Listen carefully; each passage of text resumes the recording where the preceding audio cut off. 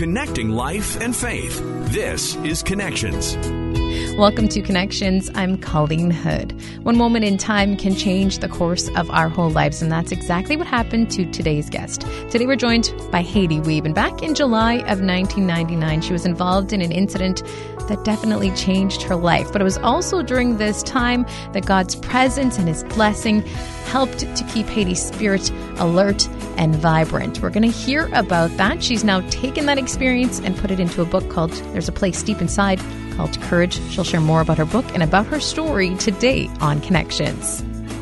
We're joined today by Haiti Wiebe. She's an author and a speaker, but back in July of 1999, her life changed forever. We're going to hear about that story coming up in a few minutes. But first, we want to know who Haiti Wiebe is. Tell us a little bit about yourself and about your family.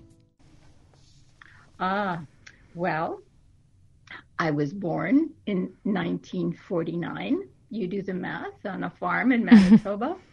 Lived in Winnipeg for a long time. Was married to my husband in 1972. We have 2 adult children, married with grandchildren, and we now live in Rosenort, Manitoba. We ran away after my husband retired from his job in Winnipeg, and we moved out here. The country, it's always a great feel, isn't it? Yes, I look outside now and I'm going, my heart sighs. What can I say?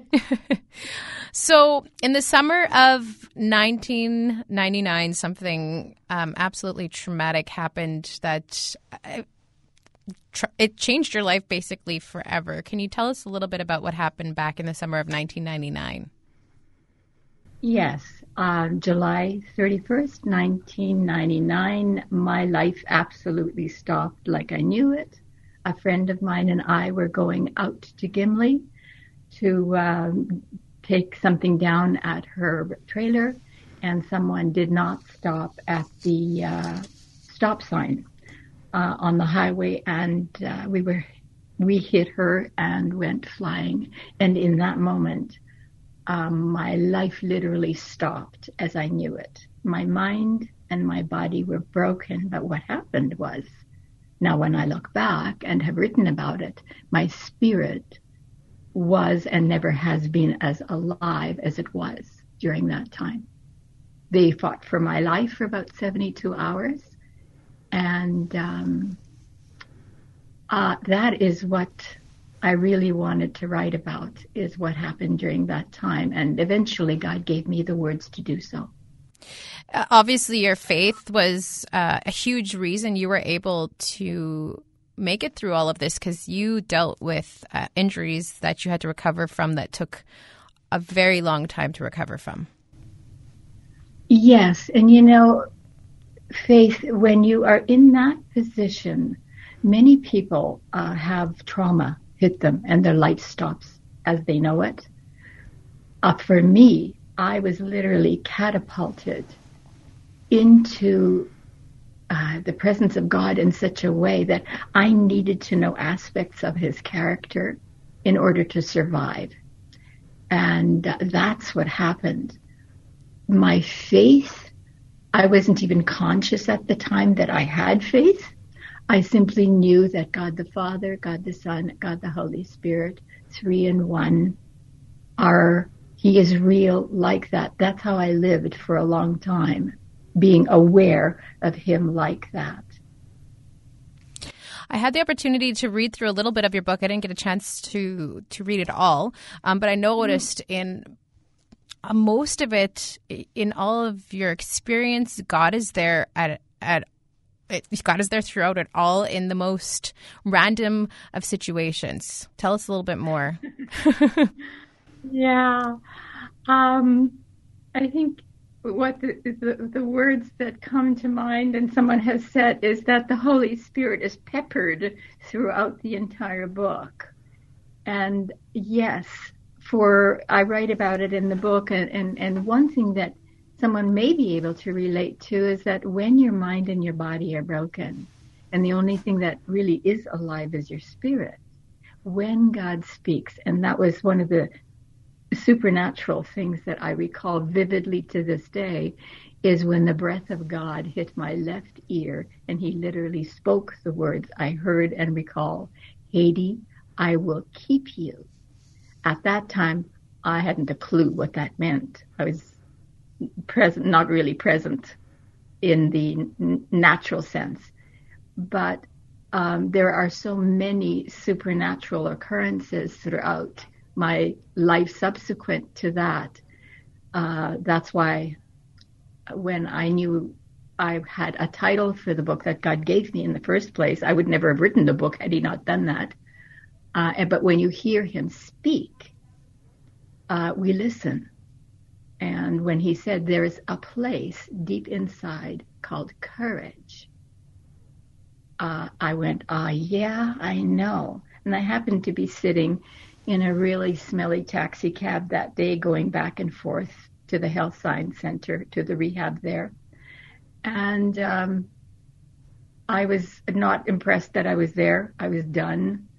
But when he spoke those words, there's a place deep inside called courage. I said, I know. I visit there all the time. And then he spoke out loud again and said, and someday it will be a book. Now you have to know, at that time, my words did not flow as they do now. My answer was, well then, Jesus, you better fix me. Oh. How was this ever going to be? How serious were your injuries? They were multiple. I could go on and list them all, but people can read the book to find all that out. For me, I get kind of bored with it after a while. But people who experience trauma, there are places that break in them. It's a place of devastation because your life stops, whether it's broken ankles like with me, ribs and shoulder ripping, closed head injury, trauma to the gut.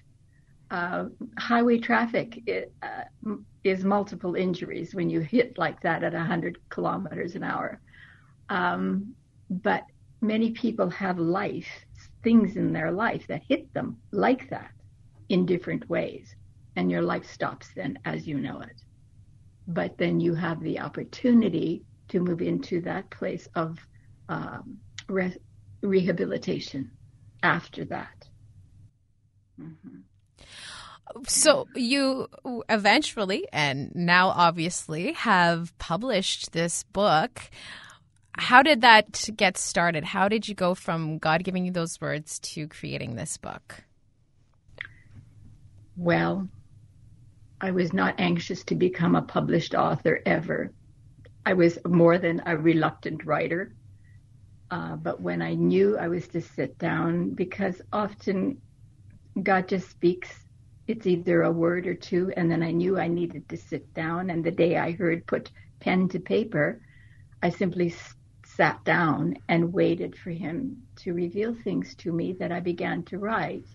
And I believe, I call it brain spillage or blurbs and spurts that were in absolutely no chronological order. And it was handwritten so that when it eventually came to Word Alive Press, who published the book, it was in handwritten form, and the publisher, Jan Davs Hedlin, read this schmata of handwriting stuff and knew it had value. But I continued to work and eventually had somebody type it all up. My first editor, her name was Burl Henney. She put it in chronological order because my mind, there are things from head injury, I don't do well in sequential order. I have to think really hard, and I would have shoved it in a drawer and left it there. And I did many times. And you talk about supernatural intervention. I asked the Lord one day, do I really have to finish this? And guess what he said? I will love you no less if you don't. And I sighed, closed it all up and shoved it in my drawer and pushed it shut with my foot and said, thank you. Wow. Years later, for about 2 or 3 years, that's where it's at. And then I realized I needed to get going on it again. So I began again. And my friend has a home in Texas where I was able to go. My hubby is a wonderful provider, made those kinds of things happen where I can write uninterrupted. And I don't know about other writers, but I am certainly not a prolific one. I have become a better writer, but I can be distracted by a fly crawling on the wall. So, I needed focused attention. And eventually got it into a place where I had been encouraged to submit to the 2019 Free Publishing Award for Manitoba, for Canada, actually through Word Alive Press. And I finally had the courage to submit and press send. And I thought I was done. But you weren't done. No. You ended up winning that. I did. That was a humbling experience as the mercy of God fell on me that day when I got the call that I had won. I'm not usually at a lack of words, as my friends know, but that one silenced me because it was only because of God's mercy, and He said it would be a book. So I knew I simply had honored Him, finished what He gave me to do, and I would follow His lead, and that's what I do now too. And it was published, yes. I think those who read the book at Word Alive, when they make a decision, were moved by God supernaturally to find favor in the writing. And it was only through them and their publishing award that I had the courage to continue and make it into what God led me to make it into, through with the help of lots of people. Like He brought them from the north, southeast, and the west, so to speak. Mm-hmm. What has the response been like from, obviously you won that publishing contest, but from people who have had the opportunity out in the community to read this book? What's the response been like? Varied. It has, someone said, I can sense the Holy Spirit all over these pages. That was very humbling to hear. I've also heard, how did you hang on? And it is the courage of God. God isn't just, He doesn't have a deck of cards where He dishes out courage or love or perseverance. He gave me courage. He gave me Himself in courage. And when people who have read the book, some of them have said to me, Haydee, I laughed and cried throughout the book, and I will never be the same. Others have said, I wish I had read this book when trauma hit me in the face. And my hope is that when those who are in need of knowing the presence of God and having then the courage to let God love them completely, because that takes courage. When you let God love you completely, then you begin to be able to completely love Him back, love yourself, and you have the ability then to love others as well. And I think it's also important. Somebody said to me, after I read your book, I felt like I was in a place of being restored. And that there's a statement in my heart that says it is important to let God restore you through the power of the Holy Spirit. Many of us have to work really hard, and we get very tired of working really hard. We become exhausted and we quit. For me, there's that, oh, but then God, because the supernatural presence of God surpasses anything we have here on earth, ever. And he's obviously done that in your life, because despite this tragedy, this trauma that you experienced, you're now using what you've done to be able to help others. Yes, and it's kind of by fluke. I mean, I really never... Who wants to recall and write everything that was just so awful? Like, I really never intended that. I thought I would write it all down and then just go to Staples or something and run it off and put it in a 3-ring binder and give it to my kids and say, here, this is how it really was. And that's really what I had wanted. But God has shown me that there's something else. He wanted it in a book, and I follow that lead. I don't sort of rush into or say, oh, here's me, I'll do this, I'll do that. It's not like that for me at all. It's people who read this book. My prayer is that they will find that Jesus really is enough.